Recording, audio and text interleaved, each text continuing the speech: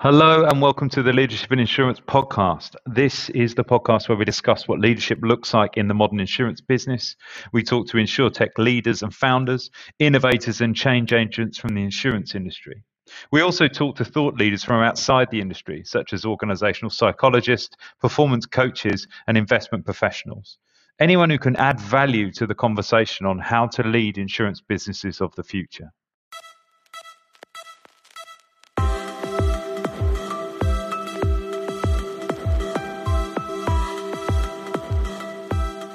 Hello and welcome to the Leadership in Insurance podcast. I am your host and bizarrely for once, I am your guest on the Leadership in Insurance podcast. My name's Alex Bond. This is a different one and this is one I've been thinking about doing for some time. We're approaching 50 episodes. We've had some fabulous guests and they've all been very kind and honest and transparent. And shared their kind of hopes and aspirations and kind of innovations with us.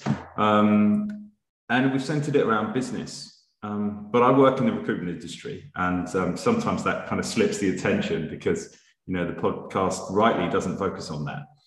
But I am a recruitment professional. I run an executive search firm called FinPro, subtly advertised over there. So it's about people. And for me, business is completely about people. So, you know, whether you're trying to grow your business or whether you're trying to innovate, it's really the people that make that happen. And so with that in mind, as we approach 50 episodes, I wanted the podcast to get a little bit more personal. And when I say personal, I don't want to get here and talk about, you know, necessarily everyone's kind of weekend pursuits, but I did want to talk about personal journeys. I did want to talk about personal challenges and something that's probably discussed a little bit too flippantly and frequently, I think, is mental health.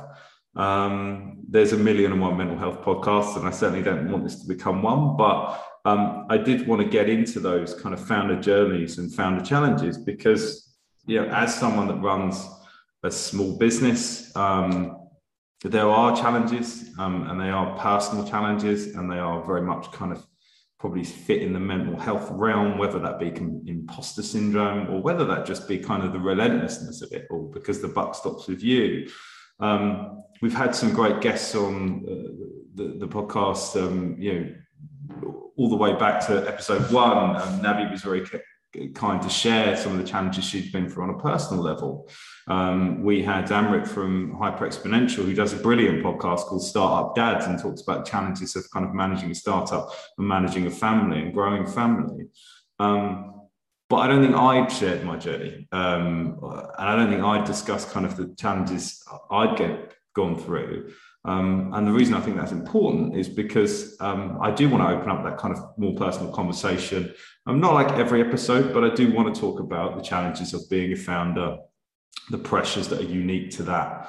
And I felt it was kind of disingenuous or unfair, if nothing else, not to share my journey. So this might be a different one. It might not be for you. You might want to switch off. It certainly won't be as long, I don't think we need an hour of my mental health history, and this certainly won't be therapy, but I want to talk about my journey, how I manage it, and what I think we can do as employers in kind of potentially making things better. So I've got a checkered history with mental health. I've been treated for various kind of mental health issues since I was kind of my late teens, and I don't think that's uncommon. I certainly don't think it was a very positive experience. I got treated for depression when really it was probably exam pressure. I come from a very academically pushed family, you know, lots of pressure to do well, and I don't think I coped with that pressure well. So I was treated for depression in my sort of like late teens, 17, 18. And that was very much 1990s Britain. Here's some citalopram, antidepressant of choice. Take that, go away. I sort of came back in my early 20s and again, kind of university time for kind of a bit of help and assistance. And I did actually have a doctor say, I don't know why you're telling me, which is another story altogether. But again, here's some antidepressants and disappear and go away. I got introduced slightly to sort of talking therapies at that time, but I wasn't in the position for it. It wasn't any kind of comment on the people that were conducting it. I just wasn't ready to discuss it. And, you know, there's so much going on with your life when you're in your early 20s. And let's just say my life was pretty chaotic, and I was kind of self-medicating, I think is the polite way of doing it. And I know most people self-medicate themselves from university, but trust me when I say this was on the kind of exotic end of the scale. And it was a challenge. And work sorted me out. And I don't say that from you know, pushing the capitalist drum or from any kind of, I don't know, religious further about work being kind of good for the soul, but I think work was good for me. Yeah, I got a graduate position at RSA Insurance Company in Chelmsford, and I was very grateful for it. It gave me some 9-to-5 structure, introduced me to the world of work in a kind of more kind of formal setting. Don't let us think this would be the first time I had a job. I was one of those kicked out to get a paper around working class kids, you know, worked at Woolworths and worked on bars and anything to pay my way to that point. But my first kind of proper office 9-to-5 wear a suit to work stuff, which is very important for a working class family from Essex. When you've worn a suit, you've made it. And I got to wear my suit for RSA. And it wasn't for me, actually. I've always kind of joked that I was probably the worst insurance employee ever. And I think that's probably fair. I love the client side of it, and I was in part of the commercial team, and we had some clients that we engaged with, and that's the thing that I kind of held on to. And some friends of mine doing really well went to the recruitment industry, but this isn't about my work history. But essentially, my mental health kind of stabilized at that point, and I think kind of that stability of work was really, really important. And that remained the case until I was sort of in my later 20s, about 27. And 27 for me was a really important sort of point, because that for me is the kind of low. This is the low of my kind of mental health journey. It's the low of my kind of life. And I like to think, fingers crossed, it's the lowest I'll ever get. And I don't really know why that was. I don't know what the magic bullet was, but between 27 and about 29, my mental health fell off a cliff. And it's a really interesting period for me to look back on and reflect, because I was working at Eames Consulting, and a shout out to Eames Consulting. It was a phenomenal business and still is, and it was absolutely zero to do with the business. And in fact, you know, one thing I would say is that they were incredibly supportive, but I struggled. I was struggling to get out of bed. I was drinking to excess. I put on a huge amount of weight, which for me is usually a sign that I'm not doing very well. I might flash up a photo of me at 30, but I went up to 18 stone, and I was going out drinking 4 or 5 times a week. Now I could masquerade it as kind of client work, and it very much was, but it's not positive for me. Yeah, like I say, I was very, very lucky that I worked for Matthew Eames. I worked for a guy called Richard Griffiths, and they were incredible. And as soon as I came to them, they said, you know, take some time out. But the sort of scale of the problem was that I got to the point where I locked myself in a room. I didn't want to come out, and you know, was refusing to kind of leave it, and mainly because I thought I was a danger to society. So let's delve into what that is. Luckily, I was doing really, really well at work. And the irony being that, and this is why I think it's important to talk about work, is that it was one of the most successful periods of my recruitment career. In fact, up until now, it's probably the most successful point in my recruitment career.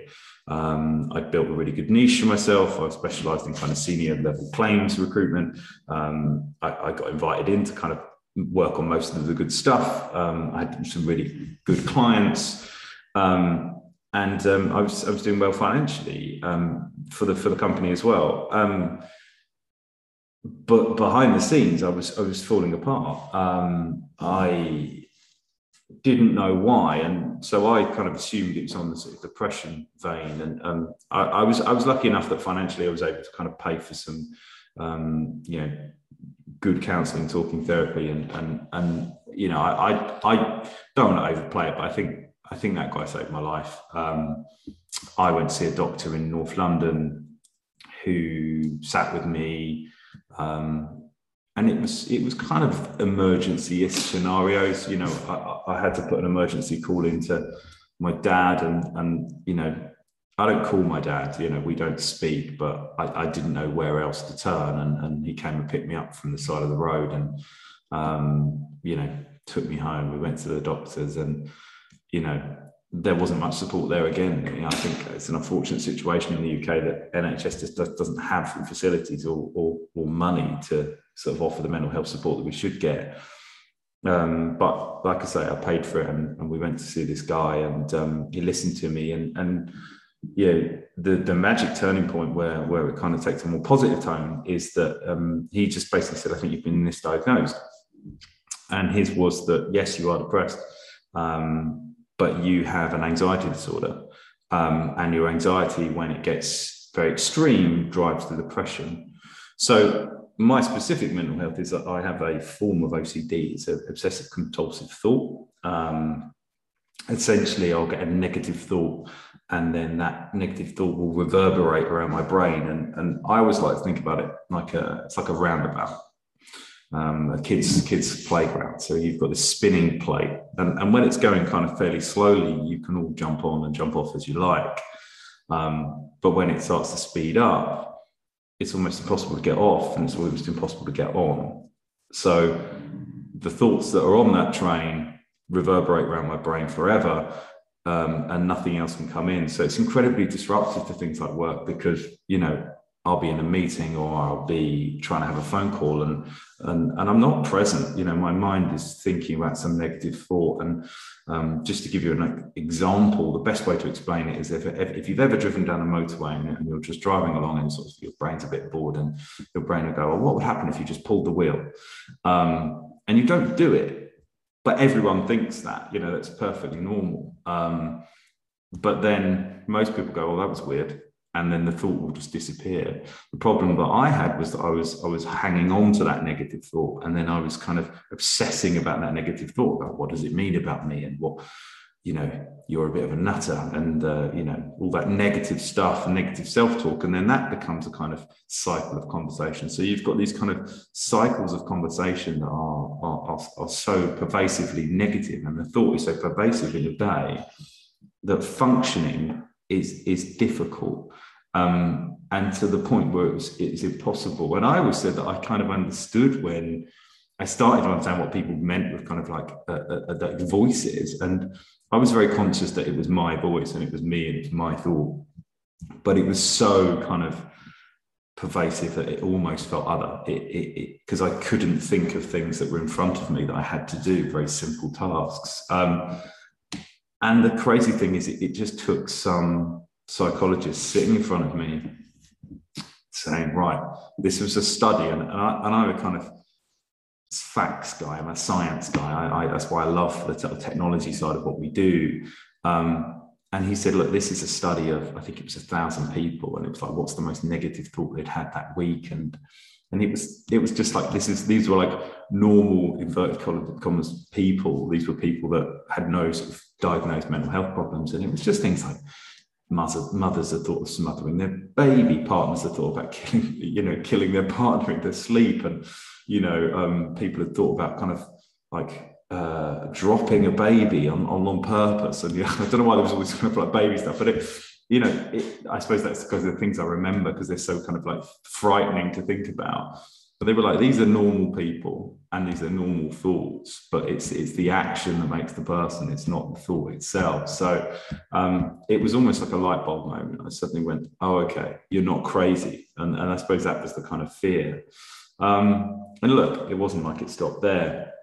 Where does it come from? How do we manage it? But most of it was about management. We did some CBT, and thankfully, I turned 40 last month, and it's never been back there since. It's never been close to there. It's not to say I don't have moments of anxiety. It's not to say I don't have to kind of be aware that I might be holding on to something. But generally speaking, it was just an upward curve from there.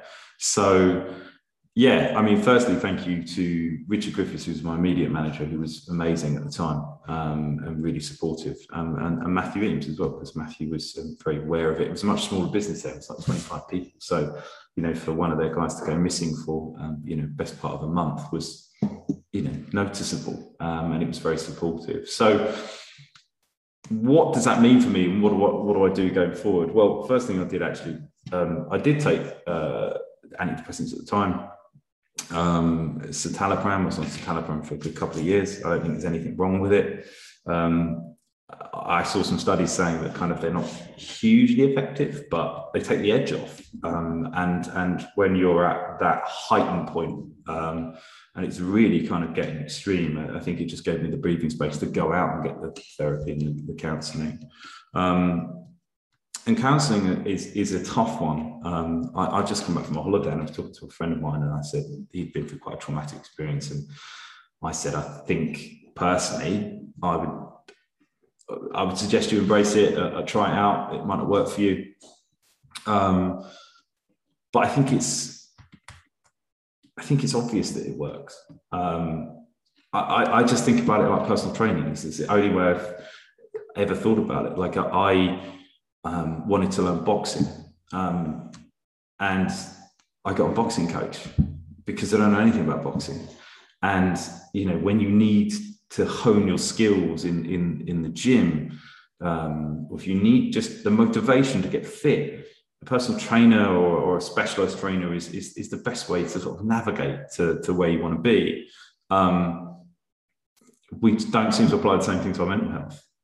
Sometimes you need a helping hand. Sometimes you need the person that's going to sort of phone you up and try and get you out of bed in the morning and make you go to the gym. Or sometimes you need the person that's going to kind of get you through this sort of mental gymnastics and give you the tools to kind of manage your mental health. And it may only be for a period of time. It's not, I'm not some of these people that I don't identify that, I have an anxiety disorder. I have a tendency towards it. I don't think there's anything wrong with it either, but I sort of prefer to kind of view it that, if you're an athlete, every now and again you get a sprain. If you're training for something, you'll probably injure yourself. And you know what? Sometimes you need to tune up. And that's how I view counselling. So, at the moment, I've been going through some, weirdly, because work was going so well. And I think I was getting rid of imposter syndrome. I didn't sort of know what to do. I think lockdown's been really hard for most people. We've been, I know we've come out some side of it now, but we don't see as many people as might do, and probably if I'd sort of seen more people to talk to, maybe it wouldn't be needed. But I have no shame in it. It doesn't concern me. It's something that I've been doing for a couple of months. It's been really positive, and actually I'll probably wrap it up in the next couple of weeks, and then I might not do it again for a while. But I think dipping in and out of it is absolutely fair, and trying different people. I certainly, not every personal trainer is for you. I do not like going to a gym class and we've got some happy, clappy lunatic at the front. My boxing coach, for example, is a very terrifying Scottish man that's ex-military, and I love that. And, but the kind of disco glitter ball, yo, people are just not for me. You're not going to get me at some spin cycle classes, put it that way, because I'm too cynical and negative. But, I think it is about finding the right person. I certainly went through a few at the start, and I think I know what does and doesn't work for me. And I went through two before I found this person, and it's just one session, didn't work, went to the next person. You can't feel bad about the fact it doesn't work out. Some people are just not the right fit to get you on your journey. If taking the professional athlete example, athletes are always changing their trainers to mix things up. Using the boxing example, Tyson Fury changed his trainer to beat Deontay Wilder, and it worked. So, I wanted to take a little specific mention of lockdown. I think lockdown's been challenging for a lot of people. I think it's been hard because people haven't seen people, but also personally, for me, it highlighted some of the things that were stressful about the job. You know, a lot of recruitment jobs is going to clients. You go to these big, purposely impressive buildings that are 40 stories high, and you go to some massive boardroom and you've got to do a presentation. And I'm someone that's I quite talk about quite openly. I trained as an actor. I do stand-up comedy. These are things I do for fun. Presenting is not an issue, but certainly I personally find it's an unnecessary pressure to perform. Particularly when, if it can be done over Zoom, I think that helps. And I think we need to kind of balance, people as individuals. And that's what I suppose I want to move on to next is about, if we're going to talk about how do I manage it. And look, I'm not a mental health professional. I'm just talking about my experience. And so how I manage my mental health is different to how anyone else might. But I think thinking about things, and obviously we're going to move on to talk about what I think we do need to think about, but recognizing the needs of the individual. And so for me, one of the things about lockdown that I found is that I actually prefer doing Zoom meetings most of the time. I think face-to-face is important. I think you lose a lot. And I think it's certainly really nice to build rapport. And I sort of go to my clients now and say, look, let's go and have a meeting over lunch, but let's not really put the pressure on kind of work. If we need to talk about a specific remit, if we need to talk about kind of, dotting the I's and crossing the T's on some contracts, let's do that over Zoom, because we can do that quickly and efficiently. And then we can just move on to sort of being humans and spending time together and building rapport. So I talked about therapy. I've talked about medication. I think both of those are completely valid. I'm not on medication, haven't been for a long time. And like I say, therapy is something that I hadn't actually had for a long, good for 5 years, but I recently picked up again. And I just think it's something I needed to do. I've just recently got a PT because I've got a bit of fat. So, I haven't had one of them for years either. So I don't think there's anything unusual in just picking it up and putting it down as it suits you. Sleep's a big thing for me. I don't sleep particularly well, but sleep is definitely something that is underplayed. And I think when we're talking about things in the context of startups and the pressure of entrepreneurship, it's really tempting to not get enough of it. I work the US and the UK markets or European markets, and sometimes I find myself getting up at 8, starting at 8, and then working through, and then I might have a last call at 1 o'clock in the morning, and that's not sustainable. So I'm quite fortunate in that I work for retained assignments most of the time. So I'm only working on remits where clients have sort of engaged me up front, so I kind of manage the amount of time that sort of takes. So if I'm working lots of US market, I might start later in the day. But I've got to get that sleep right, and it's really important. And it's definitely something I don't work on enough, but everything feels better after good sleep. The other thing everything feels better after, and my good friend Bruce Bignell was probably the phrase he says to me, you never feel worse after exercising.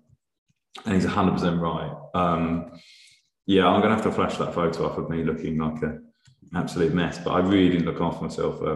Having been a really sporty guy when I was younger, and played basketball, football, and swam county, and dancing was a big thing in my family. That's the kind of slightly unusual. Exercise is a big part of my life when I was younger, but I just as soon as I hit work, I really struggled to find the time for it. And now it's something that I force myself to find the time for, because if I don't exercise, that's the biggest detriment I see on my mental health. I recently got into running in the last year, did an ultra marathon in August. And that's not the humble brag. It's just like I need a purpose towards my exercise. So, I was training for that, and that was great. And actually, I've noticed since I finished that, it's fallen off a bit of a cliff. And, like I say, I've just engaged with a PT, just because I've got to get that kind of regular exercise. For me, it needs to be most days. I think if I don't go, I don't have an active day.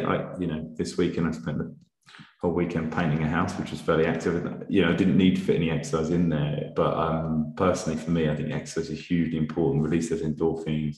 It also relaxes me into work. I feel more calm about work. It doesn't stress me out as much. But I think all these things, that kind of sleep, exercise, therapy, the challenge is always kind of like committing to finding the time.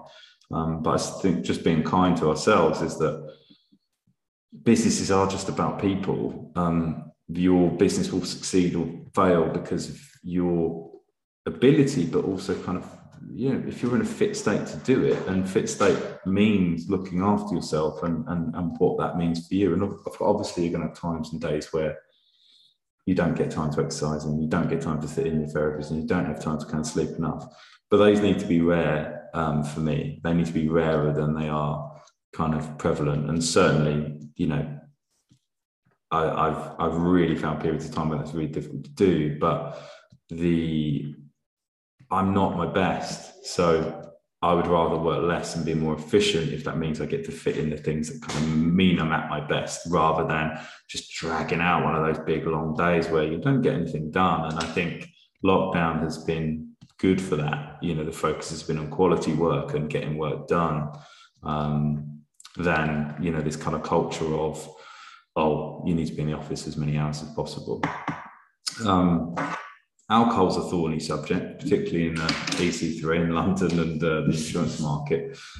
Just come off back of the holiday with a couple of, some really good friends from school, and sort of additional friends that have grown over the time, which happens, as you get older. And good friend of mine, Dan, works in the insurance industry, and another couple of guys came from insurance. And we were out there and we were talking about it, and the culture of insurance in London is pretty boozy. I don't think it's unique.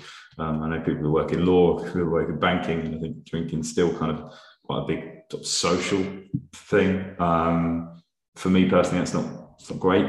I try and avoid it. I do drink, but I have long periods where I haven't drunk, and I'll be honest, that those long periods where I haven't drunk, I think have been mostly more positive than the drinking ones. I need to manage it personally. For me, it's such a kind of drain on my enthusiasm, and I just don't have the time for it. But yeah, it might just sound like someone who's sort of getting older and those hangovers are getting worse. But yeah, I'd not been drinking on the run up to this ultra, and then I completed this ultra in August, and then because it was my birthday in September and I was turning 40, almost every celebration involved a very large amount of good wine. Love good wine, love a good night out, but actually the kind of like build up of where it left me just reminded me that managing that relationship with alcohol is a big thing. And I'm going to go on to talk about what I think we can do at work, because I think alcohol and work have got a kind of very unhealthy relationship. So those are the things for me, like counselling when it's needed, medication if it's kind of required and it works for you, and it does work for some people really, really well. Great sleep, exercise as much as possible, and then like limit the alcohol. But that's just me, and I'm not a mental health professional, and I'm just sharing this because I want to get people on here to talk about these sorts of subjects, and I think it's disingenuous if I don't share my story, because it has been a big part of my life, and certainly up to my late 20s, it was really pervasive and difficult, and it's only through kind of understanding and going through these experiences I kind of come out the other side and have a fairly open and I think healthy view of managing mental health. So what can we do as employers? Lots, I think. But the big thing, the overarching thing for me is that mental health is health. We trust our employees to tell us when they're too sick to work. We trust people when they phone us and say, we're not well, we're not going to work today, or I need to work from home today, or, and we need to trust them further to let them include their mental health in that. And I think we need to be vocal and proactive about that. And until we see mental health as part of sick days, as part of something where you just don't feel great, you don't want to come in, or you don't want to work, or you want to kind of change your kind of work today, until that trust happens, we're not in the right direction. One thing that I think has been positive about lockdown is the trust that's gone into people, because we've had to. We've been remote working for 2 years now, when people probably haven't previously, and we've therefore had to trust our teammates and our colleagues more. And with that trust comes responsibility, but hopefully with that trust comes trust that people will manage their mental health better if we allow them to. So we trust people that if they're not fit to work, they're not fit to work. And that needs to include those where they just don't feel well from a mental health perspective. And I think we're a little far from that. I do see really good initiatives. Lots of people are giving away kind of either remote services where they have, professionals that people can call anonymously, or whether it's things, small steps like giving people the Calm app so they can kind of manage their sort of wellness, encouraging people to go to the gym, encouraging people to take holidays. I think that's an important thing. And I think the balance of all of that is really challenging for startups. Startups are by nature usually under-resourced, even if they've got, financially they're there. Finding good people is hard and takes time. I know if it was easy, I wouldn't have a job. So you can be under-resourced just because you're looking to hire people and you can't, and that puts a strain on your staff. So I think in that sense, we owe it to our teams to be as resourced as we can, and hire as efficiently and as quickly as we can, so people have kind of the right numbers of people in their team to do their job efficiently. And I think that's underplayed how important that is. We quite often hire super talented people that are, we talk about people wearing many hats, and people who join early stage startups particularly wear many, many hats. And that's part of the appeal, and that's part of the skill set requirement. However, we can't overuse and abuse that skill set. We do need to recognize that is an unsustainable model, and that we need to bring in people to support those people, and we need to do it quickly and efficiently. And that might mean spending some money with people like me to do it faster. But, I do think it's important that we don't just look at, what can we do and offer people like counselling services and time off. We do need to offer people, the support from the teammates. Time off's an interesting one. There's been a lot of kind of drive towards this kind of unlimited time off. Not convinced about it. Some of this kind of studies out there suggest that when you offer unlimited time off, people take less. I think enough people know that now. So if you're offering it, are you offering it with, from a genuine position, or are you offering it in the hope that people kind of culturally work more? So maybe it's unlimited time off, but a minimum time off required. And I think that was always a really interesting thing, that actually going back to Richard, who managed me at Ames, he said, you should take a holiday a quarter, even if it's a long weekend. And I get that recruitment's quite full on. It's pretty long hours. It's quite competitive. And I don't do that, but I think it's a sort of healthy viewpoint for most people to have. Regular breaks from work, the phone goes off, you're not contactable. And that's the thing we can do is respect people's space. One of the massive challenges that I've talked about loads is, I've talked about with employers and people, looking for new jobs, and the work has become increasingly pervasive in their day. You now probably check your emails the second you get up. So you might be checking them at 6 a.m. You're probably checking them before you go to bed. The gap between where you're not thinking about work has got smaller. That day, if you're thinking about work, you're working, whether you're kind of proactively doing something or anything, you are working. So if you're checking your emails at 12 o'clock at night, and then you're checking them at 6 o'clock in the morning, you've got 6 hours where you're not thinking about work. And that's a sort of dangerous road to ruin. So policies on communication, I think, are important. Setting limits of that, and trying to enforce them on your staff as well. If staff are responding at sort of 12 o'clock at night, they shouldn't be. But we've got to make sure as employers that we're not sending out that communication at that time, so they have to respond, or they feel they should respond. So we can offer things like therapies. We can offer services like, calm electronically, and budgets. I know budgets are difficult, but a lot of these things are fairly cheap. But really a sort of openness to conversation. And I think really having a culture where mental health is the overarching thing. We need to respect people as individuals. They're not the same. I've talked about, I like meetings. I love people. I love being with people physically in the room. I don't want to do pitches all the time, every day. I don't want to travel into London for an hour and a half from Brighton to do a half-hour pitch that I could have done over Zoom. Now, some people might say I'm going to lose out. That might be the case.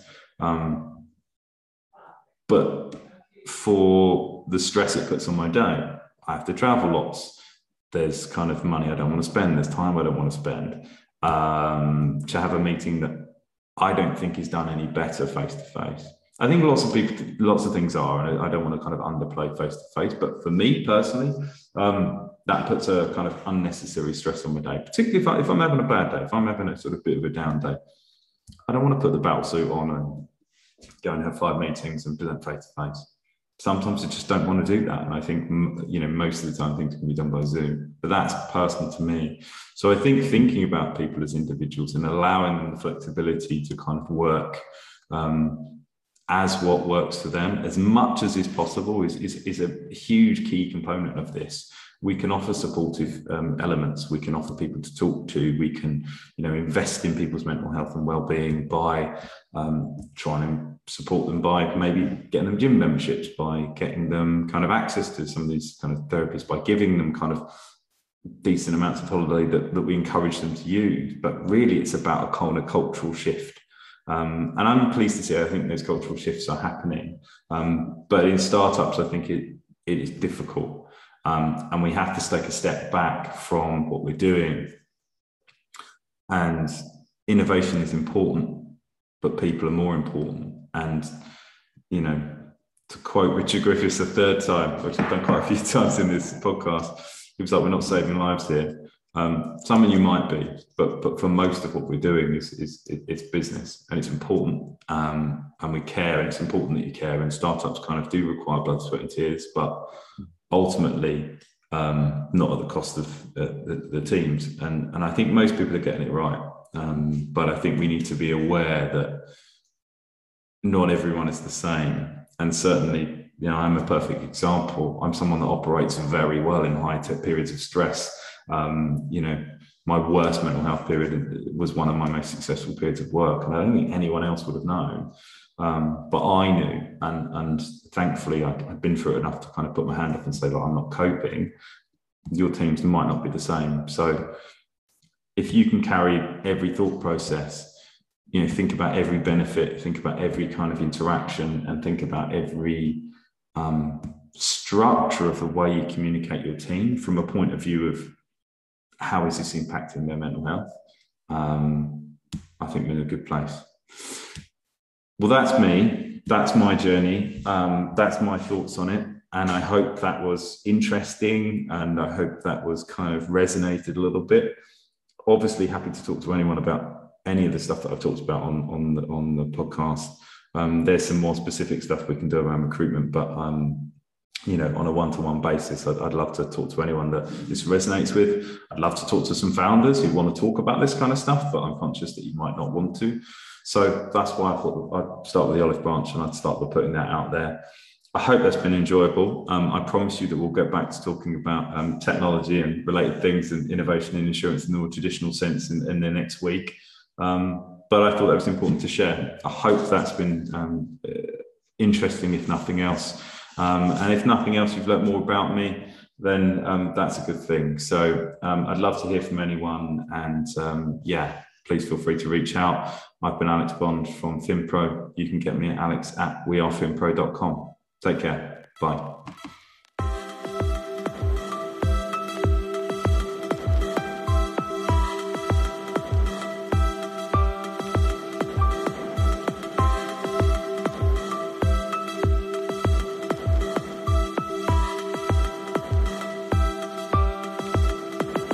As always, This podcast is brought to you by FinPro Search Partners, often simply known as FinPro.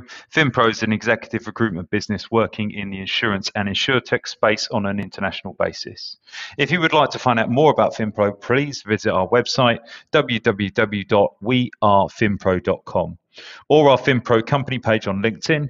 I've been your host, Alex Bond, and I would personally love to connect with anyone who is interested in the changing world of insurance. So feel free to reach out to me directly, either on LinkedIn or via my email at alex@wearefinpro.com. I hope you enjoyed the podcast, and I hope to see you back next week. Thank you.